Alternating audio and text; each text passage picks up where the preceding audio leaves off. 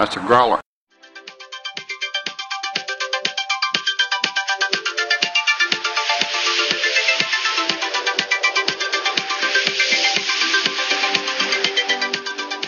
Happy Friday, everyone, and welcome back to the NeverEnding Minute, where we analyze, scrutinize, and how is there air in the skies?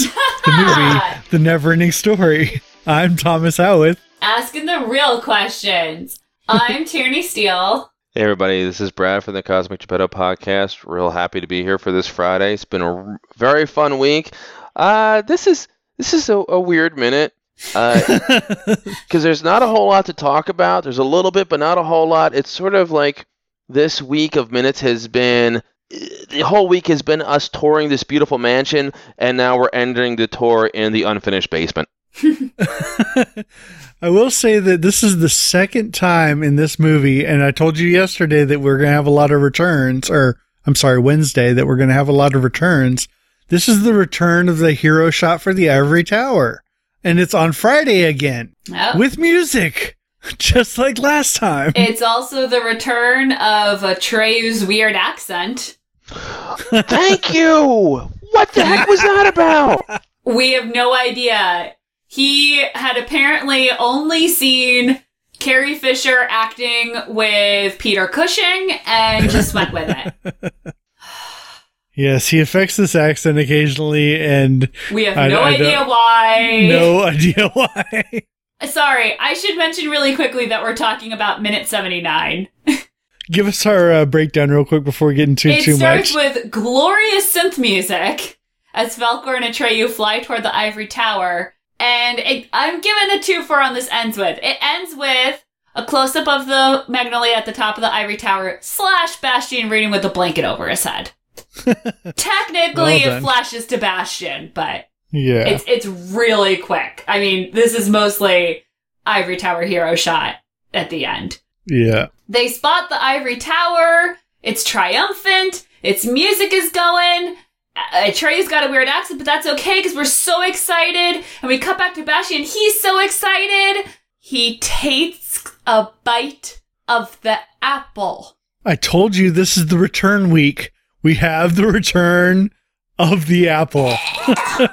The apple, which has been sitting, already bitten into, in this disgusting, dusty attic all day long. I thought it had been stolen by Ascot Rat. I thought this apple was gone. Ew!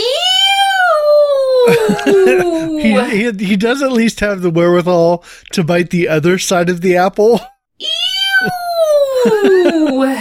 Tierney, I gotta tell you, kids are gross. And I love my kids. You'll find out. You're gonna find out soon enough. Kids are, and it takes a while for them to stop being gross. My younger son, Logan, he's 5, had to go into the bathroom, and he just starts, like, smacking the urinal, like, the inside part, the part that people pee in. I'm like, what are you doing? We now have to chop off your hand. And he's like, can I have a cookie first? You're like, no!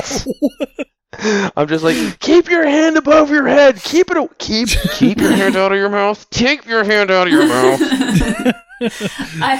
I have to say, some of my favorite commercials, feel free to sponsor us, the Clorox bleach commercials with the kids are so great. When she yells, and the mom is like, oh, don't wipe your nose on your sleeve. And as she's getting out the tissues, he wipes his nose on the stranger's sleeve.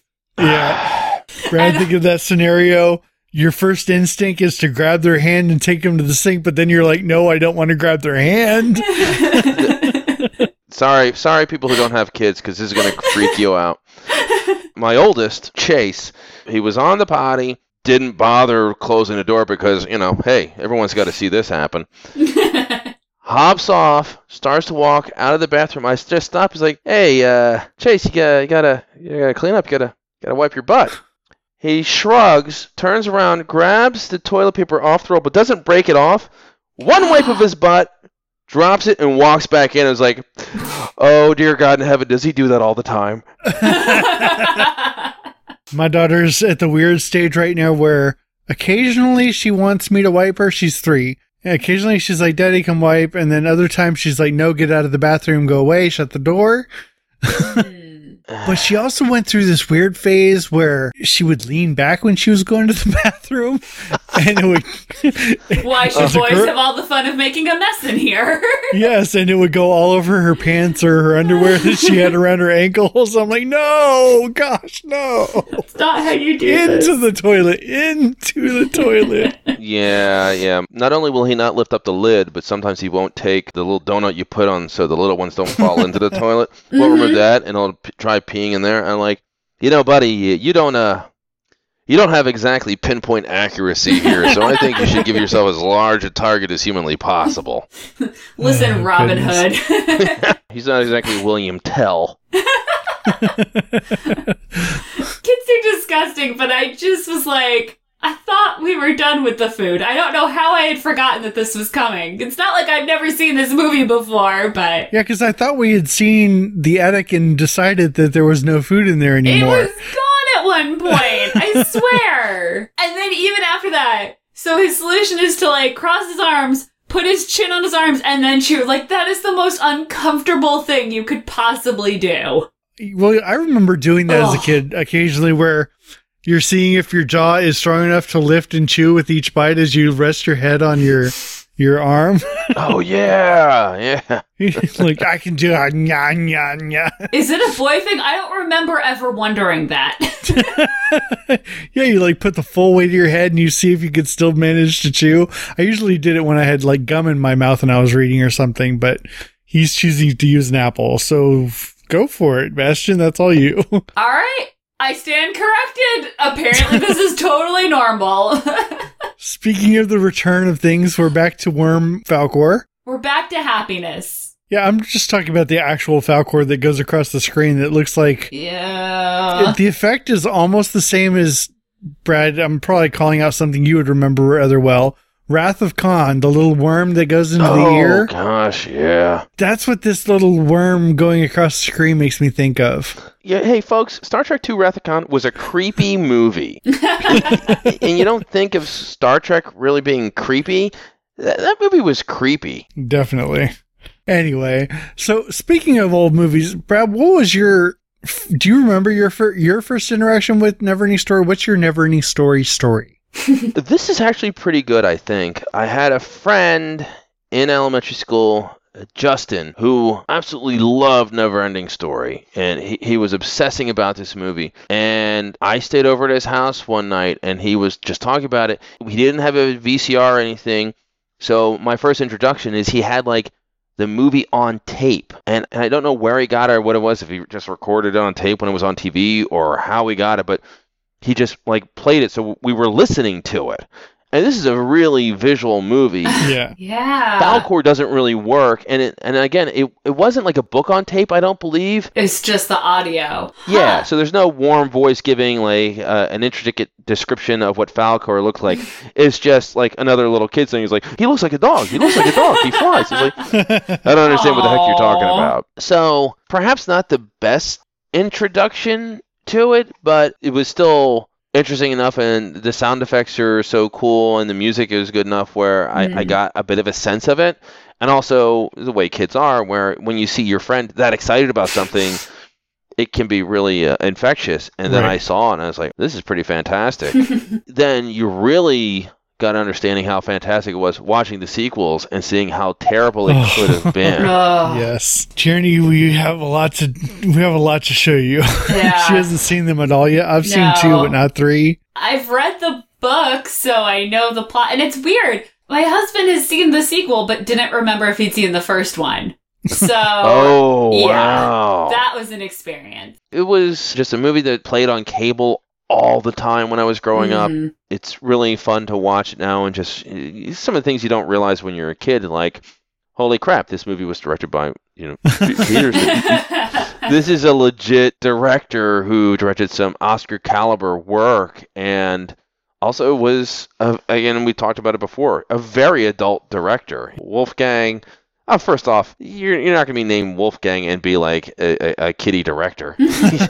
Very true. In the Line of Fire, Shattered, Outbreak, Air Force One, Perfect Storm. I mean, these were some really good, but really sort of challenging adult movies. And the fact that his big break came a couple years before with Das Boot. Yeah. Dang. No one has a gun with a silencer in this movie. He's had a very strong and varied career, and I think he took this movie on as a personal challenge. He wanted to see if he could make a fantasy movie like this that would do well in Germany and in the US. That was kind of his goal, was to have a breakout hit in 2 countries. And that followed, shortly after Das Boot, like you said. And I think that's kind of what set him up to see if he could hit both audiences at once. And I like that. I like when really good directors and really challenging directors sometimes try to dial it back and go for the hit movie. Yeah. And go for the crowd-pleasing film. And it doesn't always work. I mean, Kevin Smith tried that with Jersey Girl, and for a lot of reasons that didn't catch on. But that was his attempt to, do a crowd-pleasing film. Right. Yeah. I understand that it was not the hit that he wanted it to be and all that. I think Jersey Girl is very underrated. Just for the record. I'm just throwing it out there. And I think that's one thing. When you have directors that have followings like Wolfgang Peterson or Kevin Smith, where they have followings, those movies will hit with those followers regardless. They'll be able to see what that director was attempting to do, and it'll get love for those very reasons. I thought George Carlin was great. I did not care at all about the relationships that were going on amongst that. I just wanted to watch him interact with his daughter and his father. Well, it failed for a lot of reasons. It was the first time America figured out they couldn't stand Ben Affleck for 10 years. Yeah. Well, because everyone talked about the J-Lo thing. I'm like, she's in it for 2 minutes, guys. Calm down. Yeah, it was... Yeah, there was a real cultural saturation point, and it ended up not being a successful movie. This is a kid's movie that made me feel like I was being treated like an adult as a kid. And I wonder how much of that had to do with the fact that it was Wolfgang Peterson directing it. As we've discovered, this is a very adult movie, even for kids, and it hits some adult topics that we've discussed and even had trouble with still. And it did that in a way that hopefully, was on a level where a kid can get it and still have that depth. And again, it goes back to, you could really see what this movie did right by seeing what the sequels did wrong. And I remember seeing the sequel with my dad. And my dad, sort of a grumpy old man. He's been an old codger since probably his teens. But kids' movies can win him over. He loved Pete's Dragon, and my whole family would watch the first one. But I remember watching the second, and there was just a scene where there's Bastian talking to the mystical beings of this world, and there was one woman who would sing talk, and it was so irritating. Characters who sing talk always suck. And there's my dad just sitting there, like, what the hell are we watching? It's like, I don't know, Dad. I'm sorry, this should have been good. And even my, however old I was then, knew, my little preteen brain was like, oh no, this sucks. You had mentioned that your friend had the audio tape that he probably recorded by the TV to get that drama. And I know that I did that same thing with Labyrinth. Oh. Every song that was in the movie, I would record the songs because I wanted the soundtrack. So every time I'd come to one of the songs, I'd record it on my tape so that I could have all the songs on one tape. Yeah, Labyrinth. That's a crazy movie. Just, guys, there was a time when we thought David Bowie was going to be a movie star. Yeah. And they tried, there was a couple of films with Mick Jagger, Tina Turner, Michael Jackson and Diana Ross and The Wiz. Madonna came out of that. When she started, it was what is happening? Why is Madonna in this movie? Now, she actually succeeded, where most of them didn't. She had above average success. Mm-hmm. She had Desperately Seeking Susan and a nice little supporting role in League of Their Own. Everything else tanked. All right. Well, back at the movies, the one thing I did want to comment on was the different angles that we get of the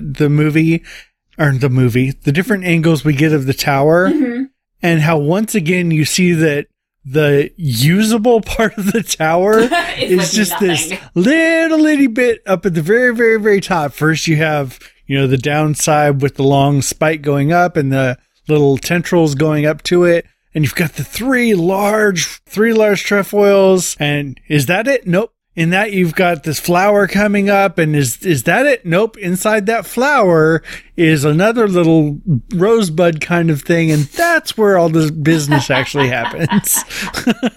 Oh, man. The problem with being an adult and watching this now is that it makes me think of, like, every sci-fi movie ever. Like, I feel like the van from Spaceballs could land on this tower, and it would fit right in. Yeah, and you could definitely have the winged army from Flash Gordon could land there.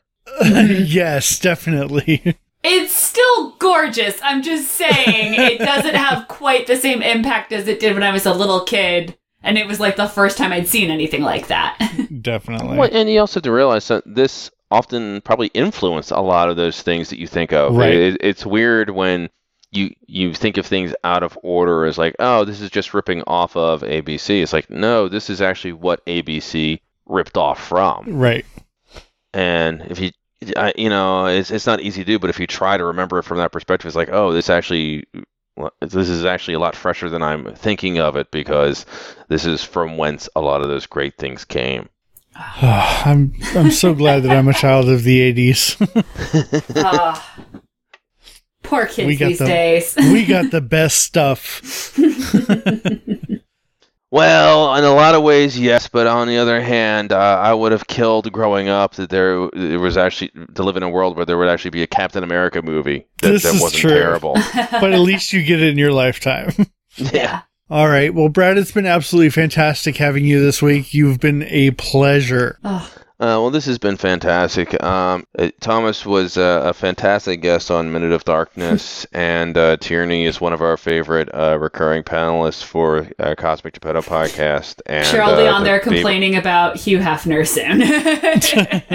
And his complicated relationship to pop culture. I was actually thinking about that, but I don't know. I feel like it's been said. Like it has been said. Eventually, I want to, and we talked about this briefly. I do want to get you back on and have just a little bit of a discussion. Perhaps like pull together a small panel to talk about Joss Whedon, because in a very different way, there's similar things with Whedon where a lot of good, but also mixed with a lot of stuff that makes people uncomfortable with Whedon. Mm-hmm. Yes. And Tierney, we've had some brief conversations where you sort of express your frustrations with some of the less savory parts of his output and his demeanor. Well, and it's so frustrating because when we were talking about Wonder Woman, you said like, oh, Whedon's going to do a Batgirl. And I was like, oh, this could be amazing. And that's still my go-to response of like, oh, Whedon's got this crazy superhero-y female empowerment franchise. Yeah, let's see it. So I am totally on that spread where it's like, I can condemn some of this, but it doesn't change the fact that I love this artwork that he's created. Yes, I'm fully on that. It's a whole thing. And actually, I'm part of the Facebook group for Buffering the Vampire Slayer, which is doing Buffy one episode at a time. And I am going to give a shout out to them because they handled it really well of talking and being like, look, we're going to call out things when we see them. And they do. I mean, some of the stuff in early Buffy, like Xander. Yes, Xander was horrible. And they're like, we're going to call it out. That is not going to change the fact that we love Buffy and here's what it means to us and here's what it, here's why it's important. And right. I think that's kind of what it falls down to. And I'm just so glad, like, we just get to escape into this little fantasy world of the NeverEnding Story for a little bit. And I've gotten on my soapbox a little bit when it's like using he instead of they, and the fact that I don't think we've seen a girl talking. No, the math teacher was a girl. So we've seen a girl speak in this movie, but yeah. It's a problem when you really get into someone, and Joss Whedon is a person where he's much more out there than most writers and directors, where you know a lot more about him, and he's become a little bit of a celebrity, which is not common for writers and directors. And unfortunately, there's have you guys heard the milkshake duck thing they talked about online? No. Mm-mm. And it sort of walked through what happens to sort of the flash in the pan celebrities.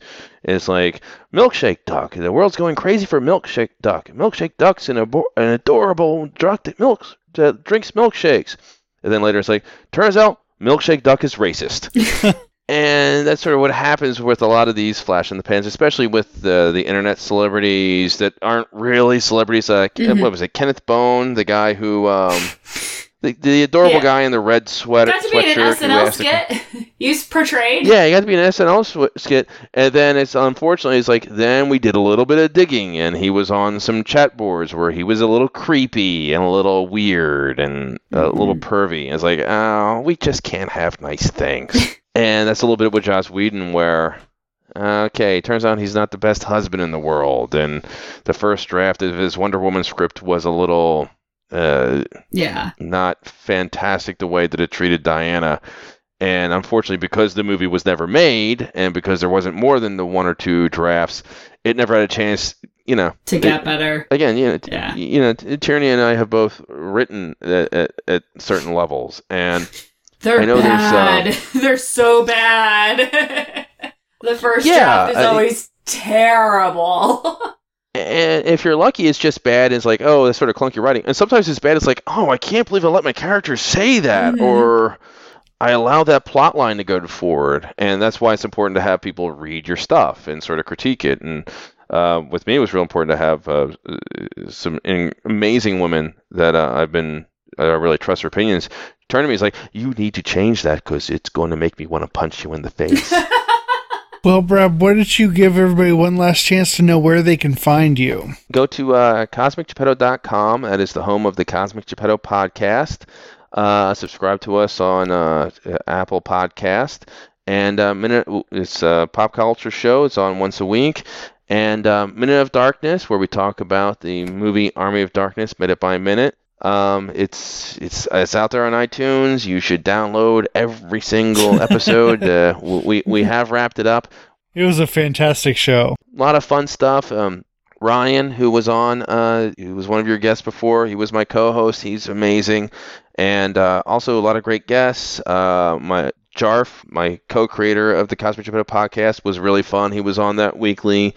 And Ryan's wife, Katie, did a Katie's question. And I believe you had her do a Katie's question when she was on this show. Yeah, we kind of snuck that in there since Ryan was with us. Thought we'd see how that went. And she wasn't quite prepared for it, but she did give us a good question. So, guys, I just got to say again, thank you so much for having me on. We certainly have gone all over the place. Sorry about that. This was an episode where there wasn't a whole lot to talk about this minute, so we just went all over the place. Luckily, Fantasia encompasses all imagination, so it all fits in somewhere. Yeah, nice. It counts. All right, well, if you're looking for us, check out Twitter at NeverEndMin. That's NeverEndMin. If you're looking for me, I'm at The Wookiee Lives on Twitter and Instagram. Yeah, and also on Twitter and Instagram, I'm One Steel Sister, ONESTELESISTER, and I'm constantly retweeting or responding to or interacting with the various pop culture podcasts that I listen to. So you can find out about Still Buffering and Buffering the Vampire Slayer, which are about two totally different things, even though they have very similar names. And you'll also see me liking and retweeting things both from this podcast and from the other Movies by Minute podcast I do, Return to Oz Minute. Don't forget to check out the Listener Society at NeverEnding Minute Ivory Tower on Facebook.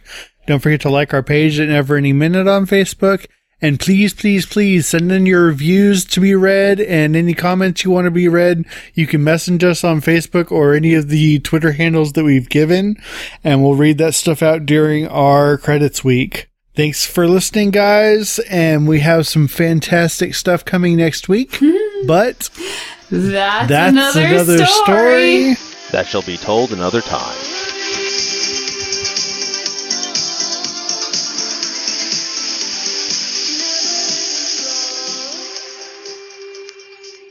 Wow, something is really different on the growler.